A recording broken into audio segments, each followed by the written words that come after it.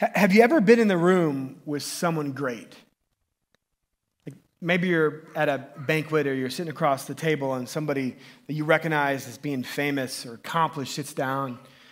Or maybe you stood in a line at an autograph session to see one of your favorite athletes. But have you ever been in the room with someone great? If you're like me, there's this tension that almost exists. I think it's a false tension, but like you sit up a little straighter, right? Like you want to make sure you don't say anything stupid, right? Like while they're with you, there's like almost an energy in the room. Like one time I was having lunch with Tom Watson. You guys know Tom Watson? He was the just accomplished golfer, won the British Open, and Tom and I were having lunch.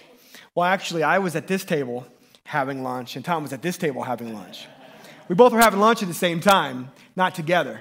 But I remember talking to my buddy who knew Tom. We were playing golf with some friends, and I said, "Hey, can you introduce me to Tom? Introduce me to Tom." And I'm just rattled, and I'm nervous, right? I'm like sweating, and I'm standing up super tall, and I'm like trying to be all proper. And Tom finishes his lunch and leaves before I can get introduced to him, and missed opportunity, right? But you ever been there in a moment around someone who's accomplished and you feel like, man, there's something to this person? But how many of you have been in a situation where you end up, you're talking with somebody that just seems like a regular person, and then all of a sudden in the conversation you realize, wow, this person actually is pretty great. This happened to me actually last week. I was at a fundraiser, and Hallie and I were at this fundraiser at Front Range Christian School, and there's the speaker there that day. He's a doctor of physical therapy, and I'm like, oh, this is exciting. Some of you might know who this is. I had no idea. And so I get introduced to this guy. His name's David Bruton. And I was like, oh, man, cool, physical therapy. Tell me about that. I was like, where are you from? Oh, I'm from Ohio. Cool. Well, who's your team that you rooted for in Ohio? Well, I rooted for Michigan, but I went to Notre Dame. How did you go to Notre Dame? That's interesting. Why there? Well, my high school coach recommended I go there. Oh, really? Well, how was the team when you were in Notre Dame? Well, we were pretty good. Went to a few bowl games. Okay, cool. And later on, I said, man, so why again did you go to Notre Dame? Well, because Michigan wanted me to play linebacker, and I wanted to play safety. So you played? I'm clueless, right? So you played football? Yeah, I played. Did you play all 4 years? Yeah, I played all 4 years. Okay, cool. Yeah, hey, man, nice to meet you. And then he gets introduced. 8-year NFL veteran, Super Bowl 50 champion, David Bruton. And I'm like, oh, dang. How did I not know this? I'm living in Denver. And so I had to go up later and say, hey, can Hallie take a picture with your Super Bowl ring? So Hallie's actually got his Super Bowl ring in hand there, and there is Dr. David Bruton, who I had no idea who he was, but he was an awesome guy. Have you guys ever been like that situation where you're talking and you realize the person you're talking to, they've accomplished a lot, but actually this person is pretty great? See, it makes me wonder, what would it have been like to be alive when Jesus walked the earth? Like, what would it have been like to be with Jesus and be there in a moment when you look at Jesus and you're like, something's different about this guy. He seemed like a regular guy, but something's different. And then to begin to realize like who he actually is. Like, who is this Jesus guy? Well, today we're actually going to get to see an account in Luke chapter 9 where this very thing happens, where Jesus takes his three closest friends and he takes them up on a mountain and he reveals something crazy, powerful about himself, who he is, why he came. And it's in this moment that the disciples' lives change. And I think for you and me, I think for us, if we can slow down and we can look at this, our lives can change too. There's so much that can take place when we realize greatness is right before us. So if you have your Bibles, let's look at this. It's in Luke chapter 9. See, the past few weeks, if you've been with us, we've been working through a series called Heaven Came Down. And we've said that the best way to get to know somebody, to get to know who they really are, is to spend time with them. The best way we get to know who somebody is and why they're here and what they're all about is to not just spend time with them, but to listen to what they have to say about themselves. And so we've been kind of navigating some of the beautiful realities that Jesus reveals to his disciples, that he is the Messiah, that he's the light of the world. And today we're going to look at what seems to be like a really obscure story of Jesus with Peter, James, and John on a mountain. But there's some powerful truths in here. for us to look at. So let's look at this here. Luke chapter 9. Just a little bit of a review here. So in the Gospel of Luke, Luke is, they refer to him as the doctor, the good doctor, right? Luke, he's a physician. And he took into account this desire to write the book of Luke and the book of Acts to provide a historical account of the life of Jesus. And so Luke is narrating for us, and he's giving us so many different details. And each of those details are so important. And so as we have really navigated this, we see that Jesus, by the time he enters his ministry, he's about 30 years old, and he starts doing these miracles. He turns water into wine. He starts to get a following. He chooses 12 disciples to follow him, but there was about 70 that really were part of this big group that followed him around. And there was a lot of thoughts about who Jesus was. And if you guys watch The Chosen in season 2, you see this really beautifully played out because they expected the Messiah to come and to get rid of the opposition of Rome. No more oppression. They expected the Messiah to come, the Savior that God sent, and he was going to set things right with the country to make them a world power again, to make them great and free. And so they were so excited. These disciples were so excited because this is who they thought Jesus was. And Jesus would say these weird things, though. He would say these really obscure comments like, well, the kingdom of heaven is like this, or the kingdom of God is like that. And they're going, well, hold on, what about the kingdom of Israel? But Jesus said, well, the kingdom of heaven is like a mustard seed. The kingdom of heaven, it's like a man who finds a treasure in a field. The kingdom of heaven is like a woman who lost a coin. And there's all these really obscure, interesting parables and stories he told about the kingdom of heaven.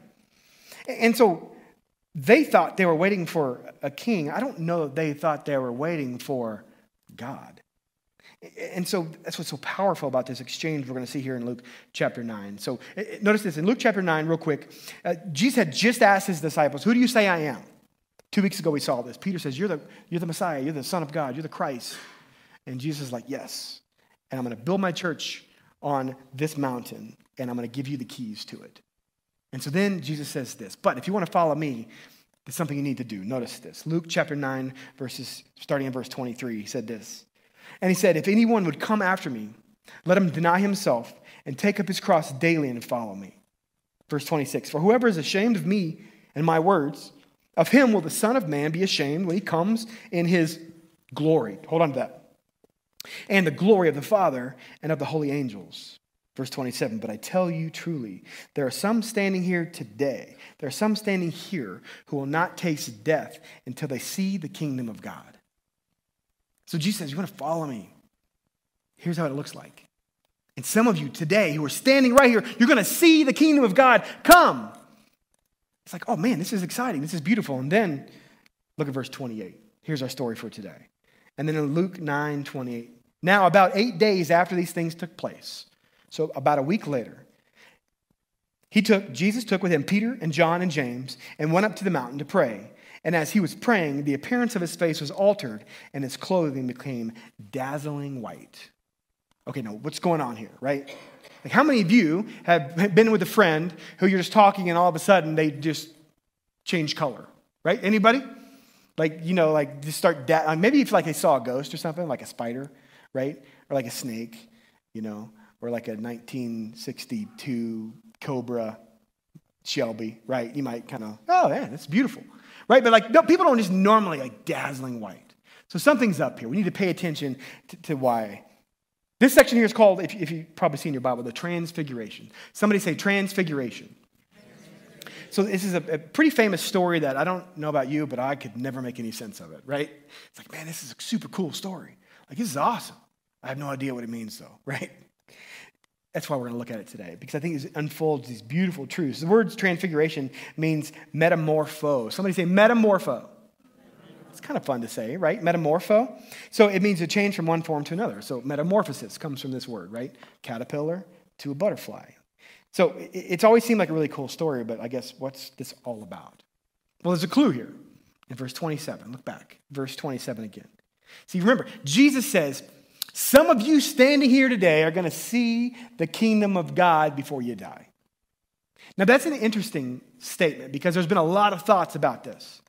See, in the early church, after Jesus went to the cross, rose from the grave, and ascended into heaven, there was all of these thoughts about Jesus. Like, when is Jesus coming back? And the belief was that Jesus is going to come back then. Like Jesus was going to come back before, in that generation, before they passed away. And so people were literally expecting Jesus to return any moment. And a lot of it was based on these statements like this. Like, some of you are going to see the kingdom of God before you pass away. And so when Jesus didn't come back after that generation, there's been a lot of thoughts then. So, what is Jesus saying here? Jesus could be saying different things, like maybe he came back and we didn't know it.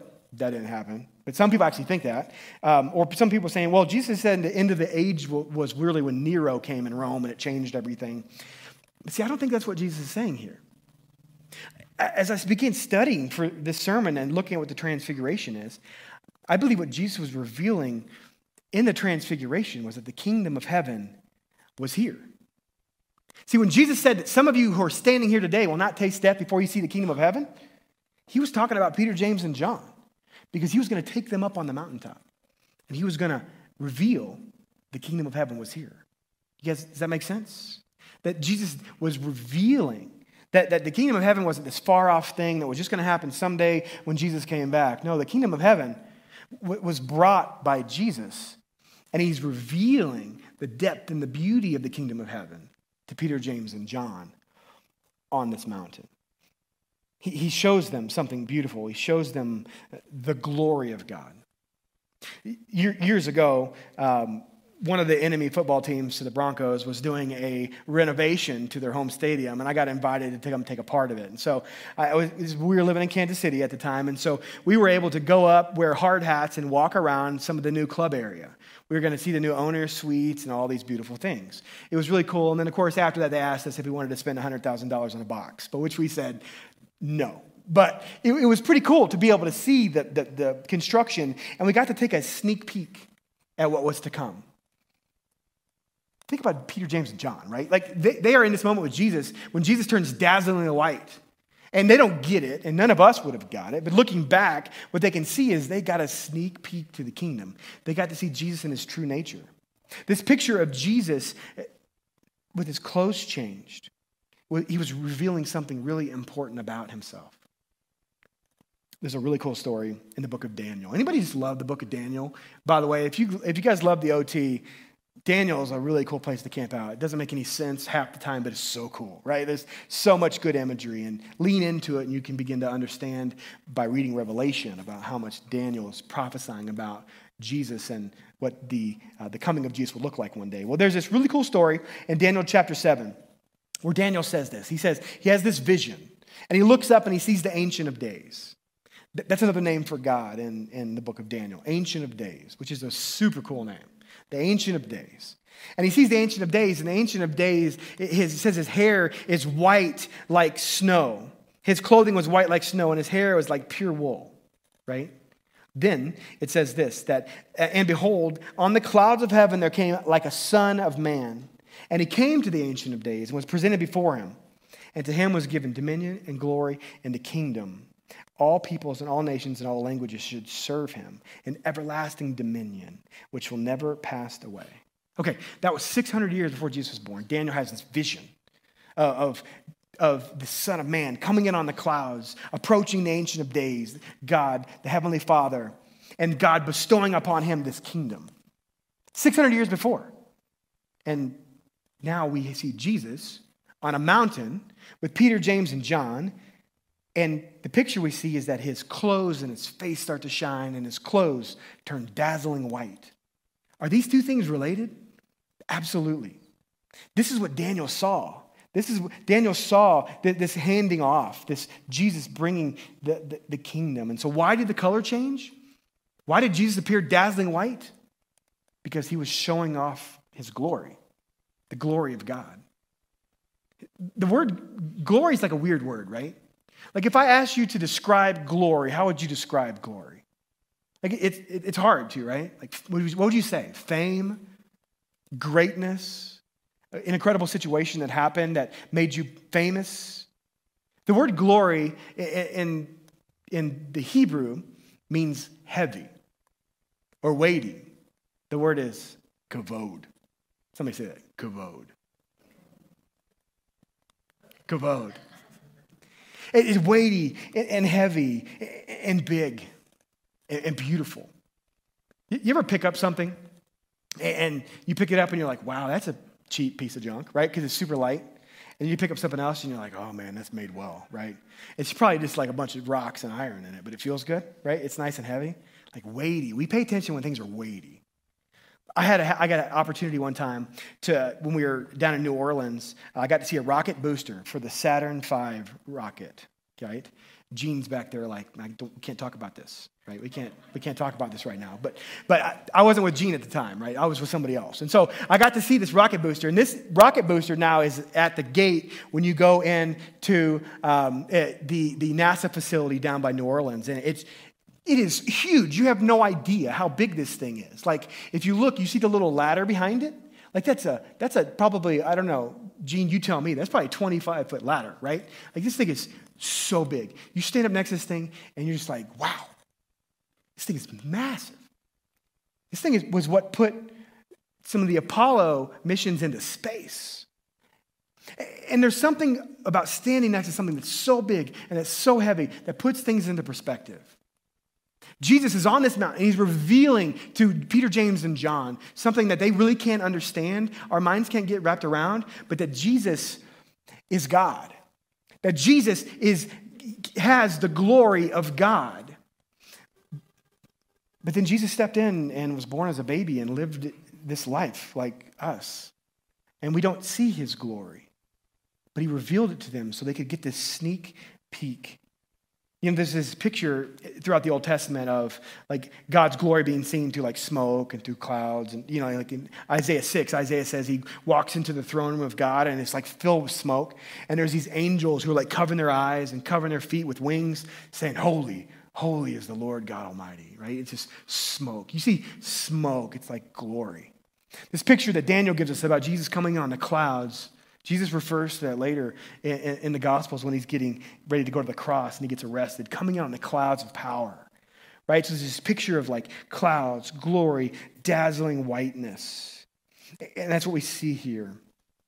John looks back and he says this later. Look at this, John 1:14. He's talking about Jesus in the very beginning of the book of John as he writes his narrative of how Jesus lived. And he says that, and the word became flesh. Jesus became flesh and dwelt among us. He tabernacled among us. And we have seen his what, church? Glory.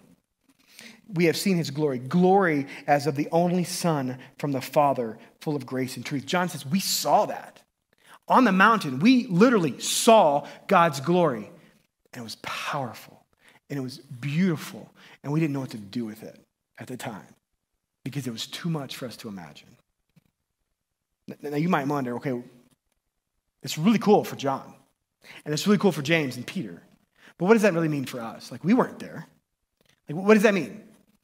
Well, we can step back in time by reading Luke 9 and by listening to what John and Peter say, but you might wonder, well, what does this mean? Here's what this means. James and John and Peter didn't follow Jesus for 3 years, watch him go to the cross and rise from the grave and just think that he was some cute fairy tale. Like, Jesus wasn't Jack and the Beanstalk. He wasn't Jack the Giant Slayer, right? James and John and Jesus got to see a sneak peek of who Jesus truly was, and that Jesus is God. And what that means that Jesus is big and he's heavy and he's full of God's glory. And that means that Jesus is the part of the Trinity. And it's hard for our minds to get around this, but the idea is this side of heaven we'll never truly understand, but the transfiguration gives us a glimpse of his beauty. And that means he is due all respect and all worthiness and all honor. I like what S.D. Gordon says. He says this. This is so good. He says that Jesus was God spelling himself out in language humanity could understand. I mean, we can't get our minds wrapped around how big God is and how amazing God is. So he came and he showed himself to these three, just these three, to give them a sneak peek, a foretaste of what was to come. And here's what this means for us. This is what this means for you and I. It means this, that Jesus revealing his glory shows us that he is deserving of all honor, praise, and admiration. Like, he's not a throwaway. He's not a Polly Pocket. He's not a genie that you rub the bottle on. He's not a magic fairy sprinkling pixie dust on you when you want something. Like, Jesus is the glory of God. He's so big. He's so kavod. Say that again. It's just so fun. Kavod. So I guess my question is, like, how do you respond to that in your life? You ever been to a baseball game and you see like Albert Pujols hit a home run and they do a curtain call, right? Cheer and cheer and cheer and he comes out. Or you go to a concert and you see your favorite band and what do you do at the very end? Well, back in the day, y'all used to use your lighters, right? Now we just use our phone cameras. But, you guys remember the lighter days, right? Waiting for the encore. And so, and then the Chili Peppers come out and they play 2 more songs and it's amazing in the rain, right? Like, you guys know what it looks like to give honor and praise and admiration. Are we giving that to Jesus? Seriously. I want you to ask yourself that. Are we going through our day thinking, man, Jesus is cool. Man, thank you, Jesus, for that. That's cool. Or are we giving him honor? Are we cheering the Chili Peppers or Albert Pujols or whoever, name it, name your athlete? Are we cheering them more than we're cheering Jesus? Like, are we giving Jesus the admiration that he's due? I want that to hang on us this week because as we prepare for Christmas, we're 1 week away. Why not start today? Why not start today and give him the honor and the admiration and the respect that he does? Because as we do, or that he deserves, because as we do, it changes our hearts. It changes us from the inside out. It becomes this beautiful thing. So notice, Jesus is on the mountain with these 3. He's dazzling white. They don't understand it. And then all of a sudden, he's not by himself anymore. This is really interesting. Look at verse 30. All of a sudden, Jesus isn't alone. It says this, and behold, 2 men were talking with him, Moses and Elijah, who appeared in glory and spoke of his departure, which he was about to accomplish at Jerusalem. Okay, so imagine how crazy this is. I want you to think, who is your favorite whatever? Maybe it's Tom Cruise, right? Or whoever it is. It's Adele. Just imagine like seeing your favorite person right in front of you. It's Mick Jagger. I don't know, right? Like, somebody great, right? Lewis Hamilton. And then it's going to be, you're going to go out and you're going to see these this beautiful moment of people that you respect and honor. Like Elijah and Moses were the greatest characters of the Old Testament. And suddenly they're right here in front of them with Jesus. And you got to think like, what? Are you serious? Like imagine being Peter. Like Peter probably fanboyed over Elijah and Moses like people were fanboying over the Beatles in the 60s or the Backstreet Boys when Ron was in high school, right? Like, there is just this, I don't know if you like the Backstreet Boys or not, but I mean, they were pretty popular, right? Back in the day. Imagine, they're like, wow, this is Elijah. This is Moses. And there's a unique connection here. It's not just like God was like, hey, you guys aren't doing anything. Go out there and see Jesus real quick, right? Like there's a really important reason here because when you look at the Old Testament, these are the 2 most famous characters. One Moses representing the law. He was God's prophet, right? He was God's handwriter. He was the one that spoke the Pentateuch into existence, God's law. He led God's people out of Egypt. And then Elijah was viewed as one of the greatest prophets, if not the greatest prophet, but one of the greatest prophets. And so there's this picture that like these 2 guys are really the culmination of the Old Testament.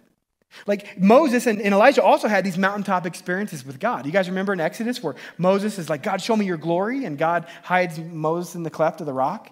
He's like, Moses, you can't see my face or you'll die, but I'll let you see my shadow. There's a story where God calls Elijah up on the Mount Carmel, and he rains down fire on the wood, and shows that the pagan gods of Baal were nothing. But Elijah never got to see God. And so there's this like beautiful picture here, like, wow, these 2 guys that had these mountaintop experiences are now getting to see God face to face. Isn't that cool? On top of a mountain, by the way. Also, Moses, when he died, was buried by God. God said, Joshua, and her, you guys stay over here. I'm going to go bury Moses. And also, Elijah, make sure you don't miss that one. Elijah, not Elisha. I know it's confusing. Elijah never died. It says that God actually picked him up in a whirlwind of fire. And so these are 2 guys that you're like, did they really die? And here they are back with Jesus on the top of this mountain. So hold on to that. That's interesting. But here's where I think this comes together. If you ask, why these 2? Like, why these 2 guys? And I think it's this. Moses wrote the law. He was viewed as the law. Elijah was one of the chief prophets. And so the authority of life at the time that Jesus was walking the earth was the Old Testament, and it was Moses and the prophets. And so Jesus referred to the law and the prophets all the time, and that was the reference to God's word. That's all that existed at that point, was the law and the prophets. Well, it just happens to be that on the mountain, when Jesus is revealing that the kingdom of heaven is here, he's got the man that represents the law and the man that represents the prophets with him at the same time. You guys catching on to what's going on here? And so at this moment, there was also this view that at the end of the age, that Moses and Elijah would return. Okay? Catch this. This is good. This is good. So don't miss this. What Jesus was showing us by being on the mountain, showing the glory of God, and right there with Jesus is Moses and Elijah. Jesus is showing that the kingdom of heaven is here, and the end of the age has come. That the end of the old covenant has come, and it's the start of the new. You might say, well, what's the old covenant? And this is the importance, I think, of the greater story. Like, if you guys have been with us for the last year, we've been working through the greater story. And this is the importance of being able to see what God is saying, how he ties together all of the things he promised through Jesus. And so the old covenant was the agreement that God made with his people. And you can read about it through all the Old Testament. It's the sacrificial system. It was the rule keeping. It was all of the the ordinances. And the idea was that it would help protect and bless God's people if they followed these rules. That was the old covenant. And in this old covenant, you continue to see all these signals pointing forward to something new that is coming. And now that this mountaintop experience, Jesus is standing there with Moses and Elijah, and he's showing the kingdom of heaven is now here, and the old covenant is now gone. It's time for the new covenant. See, the new covenant is the promise that God makes, that he will forgive sin and restore fellowship to those whose hearts are turned towards him. And so Jesus is saying, guys, the reason I am here with Moses and Elijah, the reason I'm showing you my glory is to show you the kingdom of heaven is here. And I'm now the one that has come to give you new hearts made of flesh. And I am the one who's now come to write the law of God on your hearts, because you don't have to keep it anymore. But instead, follow me. Turn your heart towards me, because it's now a covenant of grace. It's not a covenant of rule keeping. It's a covenant of grace. Isn't that beautiful? Jesus, he's signaling this change. And so here's, I think, a takeaway for us on this. Jesus is wanting to show us here is that he is the lens to view all of God's word through. Like, in this moment, Jesus is showing us with Moses and Elijah that Jesus is the one to view all of the law through and all of the Old Testament prophecies through. That Jesus is the one that came and fulfilled them. And if you go back and look, you see that the Old Testament is full of all these types and shadows. The sacrificial system was pointing towards Jesus, that one day there would be one Lamb of God who would come and take away the sins of the world. The Old Testament shadows and all this was pointing forward to the one that would come to fix what was broken. The Old Testament promises are fulfilled in Jesus because he is the yes and amen. The Old Testament prophecies were saying that Jesus is the one that's going to come. So let me ask you, when you're looking at God's word, when you're reading the Old Testament, are you looking at it through the lens that they were pointing towards Jesus? There's this really cool story in the end of the book of Luke where Jesus rises from the grave, and the disciples don't know where he is yet. And there's two disciples, and they're on the road to Emmaus, and they're walking down the street, and all of a sudden, this dude shows up to him. He starts talking to him. And he starts explaining to them all of the scriptures and how they pointed forward to Jesus, how Jesus fulfilled them all. And they didn't realize it was Jesus talking to them until they sat down for lunch. And they realized it's Jesus, and all of a sudden, he vanishes. But Jesus explained to them how everything in the Old Testament was pointing to him. So now imagine, this is Elijah and this is Moses on the mountain with Jesus, and you know what they're saying? They're going, "What's up, JC? How you doing, man?" Like, we've been waiting for a very long time for this to happen, right? Like, "Jesus, how you feeling?" Like, they're talking about his departure, right? They're like, "How long have we been waiting for this? We've been waiting for this for hundreds and hundreds and hundreds of years, and now we're here. All that we wrote about you is getting ready to happen." Like, how exciting, right? It's like right before the big game. "All right, Jesus, let me just kind of give you some cheers, some rah-rah." And so I think what Jesus wants us to see by revealing this to Peter, James, and John is that we need to look back and see that everything that was written in the Old Testament was all pointing forward to Jesus. And so let's read it through that lens. And Jesus is saying, the old covenant's gone, guys. It's time for the new covenant. The new covenant is here. So imagine you're there, right? And you're picturing this, and you're seeing Moses, and you're seeing Elijah, and you're seeing Jesus there. It'd be like me seeing George Brett, Patrick Mahomes, and Slash, and Tim Keller, like all together, right? Which that would be like the craziest combination of people. What would you say? What do you say in that moment? Well, Peter said something. And I love Peter, right? Because he never really knows what to say, but he always says something, right? Notice what Peter says here. It says that those who were with him, they were in this heavy sleep, but when they became fully awake, they saw his glory and the two men who stood with him. And as the men were parting with him, Peter said to Jesus, Master, it is good that we are here. Let us make 3 tents, one for you, one for Moses, and one for Elijah, not knowing what he said, right? Isn't that great? Like I love Luke's, like, yeah, he didn't know what he was talking about. Someday God's going to be like, to me, he's like, you always were putting your foot in your mouth, right? You know what you're talking about. So imagine this. So Peter's like, I don't know what to do, but hey, let me build you guys some shelters. Like, he doesn't want to go camping. He wants to build them little tabernacles so that they can rest in, right? We talked about the tabernacle, the Feast of Tabernacles last week, right? He wants to build these little booths they can rest in. And I want you to see what happens. So this is cool. This is really cool. So it's not, what Peter asked for isn't bad. Peter's like, hey, can we worship you guys? Like, this is really special. And notice what happens. Notice what happens. This is so good. God actually speaks from heaven. And he's kind of like, Peter, I love your idea, but it's not really what this is about. So notice what God says. God actually speaks from heaven. He says this, verse 34. As he was saying these things, a cloud came and overshadowed them, and they were afraid as they entered the cloud. And a voice came out of the cloud saying, this is my son, my chosen one. Listen to him.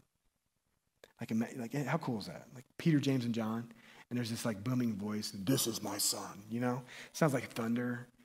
It had to have been so awesome. And I think God is saying, Peter, this isn't the time for Jesus to rest. Jesus has work to do. So listen to him because he's my son. He's the Son of God. So cool. It's a sneak peek at who Jesus is. And so notice this. Peter looks back. Peter looks back years later, and he says this in 2 Peter 1. I'm going to read this real quick for you. He says this. He says, we did not follow cleverly devised myths when we made known to you the power and the coming of our Lord Jesus Christ. But we were, what church? Eyewitnesses. We were eyewitnesses of his majesty. For when he received honor and glory from God the Father, and the voice was borne to him by the majestic glory, this is my beloved Son, with whom I am well pleased. We ourselves heard this very voice borne from heaven, for we were with him on the holy mountain.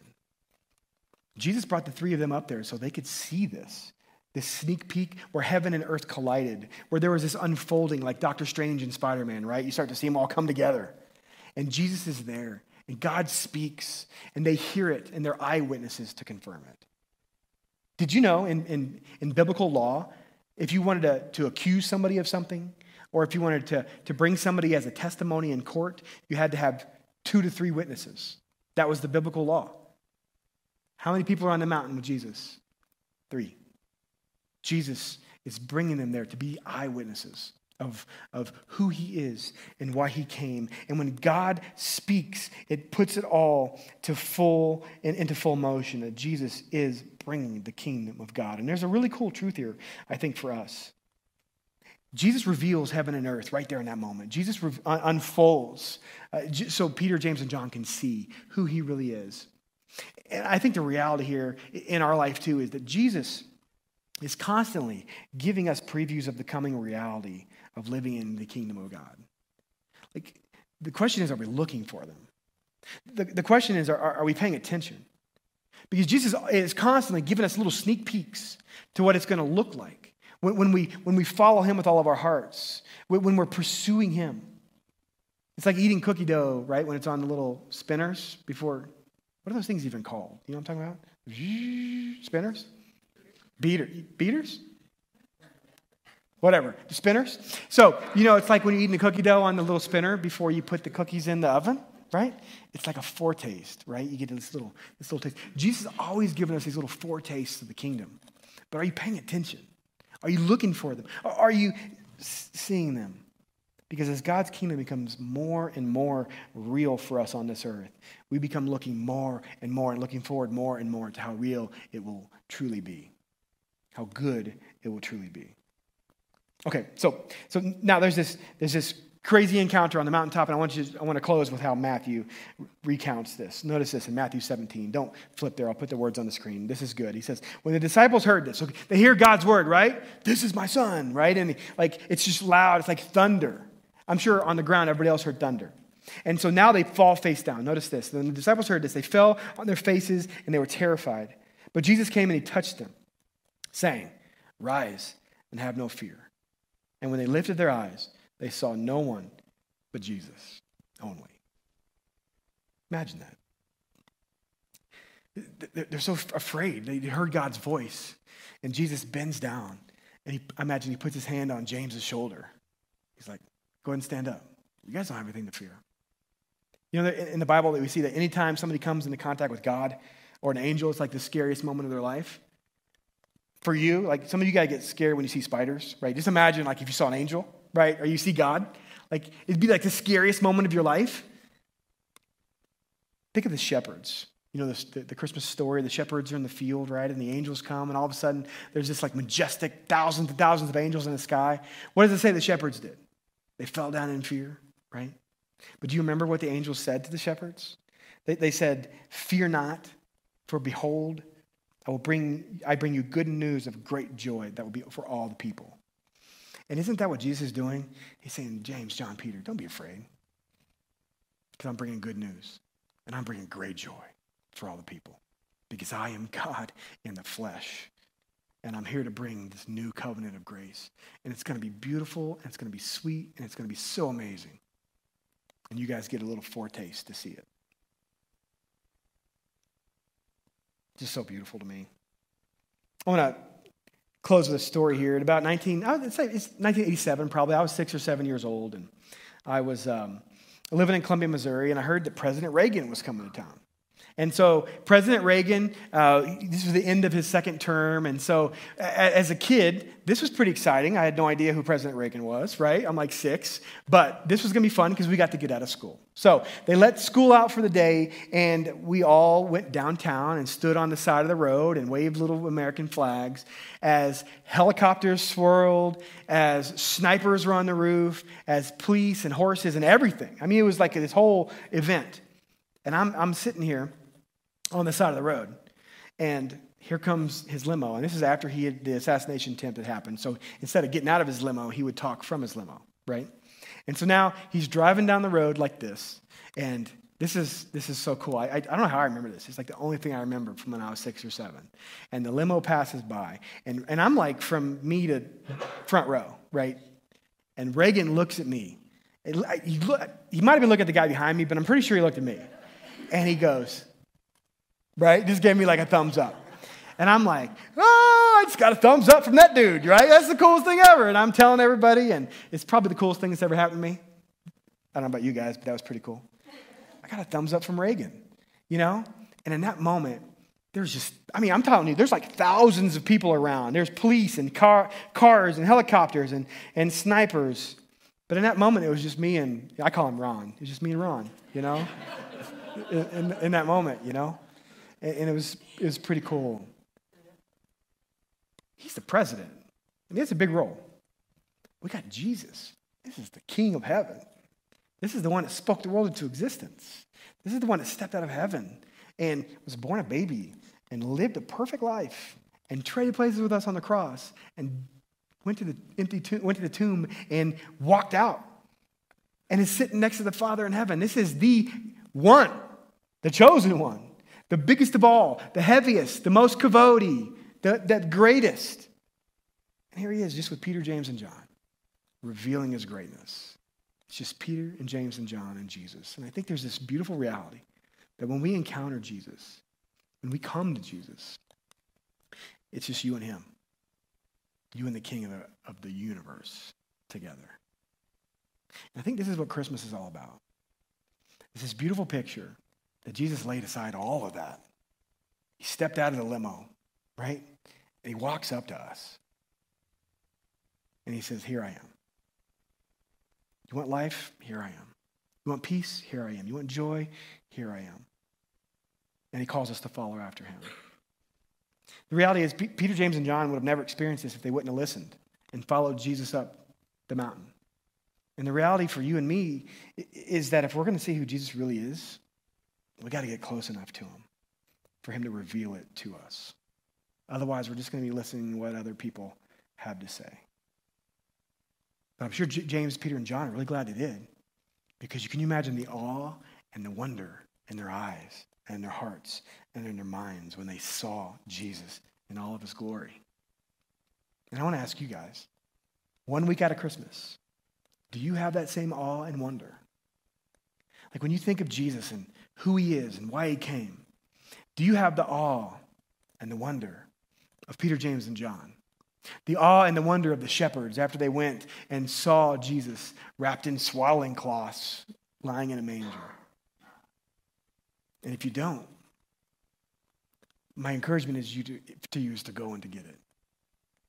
Because it's the awe and the wonder that draws us closer and closer to him. And you might say, well, how do we do that? Let me give you an idea. It actually comes from Matthew 2 in the Christmas story. Matthew tells us that there came this group of wise men from the east. You guys know the story. There came this group of wise men from the east, and they come and they're seeking this star to follow Jesus. And they come to Jerusalem, and they're asking King Herod, where's this king of the Jews? And they follow the star to Bethlehem. And it says this, notice this, Matthew 2, verse 10. It says that when they saw the star, they rejoiced exceedingly with great joy. And going into the house, they saw the child with Mary, his mother. And they fell down and they worshiped him. They opened their treasures. They offered their gifts. They offered him gifts of gold, of frankincense, and myrrh. What did they do? They worshiped him. How do you and I recapture the awe and the wonder in our lives? We do it by worshiping him. And that means that sometimes we got to slow down. And we got to take a knee. And we need to, whether it's a physical knee or if you got bad knees, it's figurative. But we got to take a knee. And we got to raise up our hands. And we need to worship Jesus. And we need to present him with the gifts, whatever we have. The gifts of honor. And the gifts of respect. And the gifts of admiration. And our time and our talent, our treasure. Because Jesus is due all the respect. And there's just something to an attitude of worship. When we get down on our knees and we have this heart posture where we say, Jesus, here's my life. I give it to you because you know what's best. Lead me on the path to life. Show me how I'm supposed to live. Jesus, show me your glory. This Christmas, my encouragement to you is let's just get down on our knees. Let's ask God to reveal to us who he truly is and to show us the way. Friend, I just want to take a moment here. And I want to encourage you guys, wherever you are, if you're at home, I'd encourage you to do this too. Let's take a knee. If you're in your seat, feel free to drop to a knee. Or put your hands in your head in your hands, or come to the front and just bow at the very front of the stage. We'll have the prayer team off in the corners. But let's just take a moment and let's worship. Let's just open our eyes and our hearts and our minds to Jesus and ask him this Christmas to show us who he really is. Let's take a moment and then I'll close us in prayer.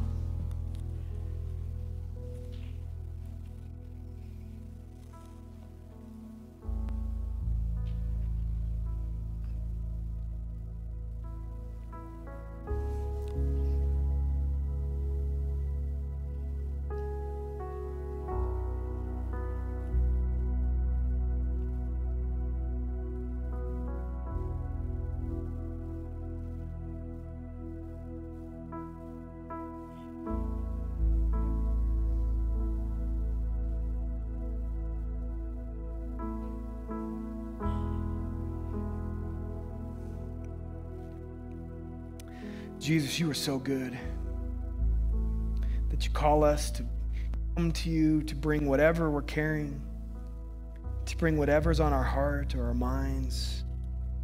You call us to just come to you and lay it at your feet, to come to you and we'll find rest when we're weary, to come to you and we'll find life and streams of living water and light and beauty and joy and peace. And it's all found in your name. Father, we come to you today and we just say, here it is. We worship you. We know that you are the King. So we lay it all at your feet. And we ask that you show us your glory, that you help us to learn to set all the other things to the side and to turn our hearts to you, to worship you, because you are the King of heaven and you came down for us. Father, we thank you for just this beautiful picture that you show us of Peter, James, and John all together on the mountaintop with Jesus, seeing his glory so they can tell us about it. They can remind us of who you are and why you came. And help us to take that truth and put it in our hearts. And to show your love and your light and your good news to everyone in our lives. Because it truly is the most beautiful thing in the universe. So, Father, this week, help us to be people of worship, people who take a knee, people who say, Jesus, I'm going to follow you, even when it's hard, even when it hurts, even when it doesn't make sense, but I'm going to follow you because in you, you have the words of life.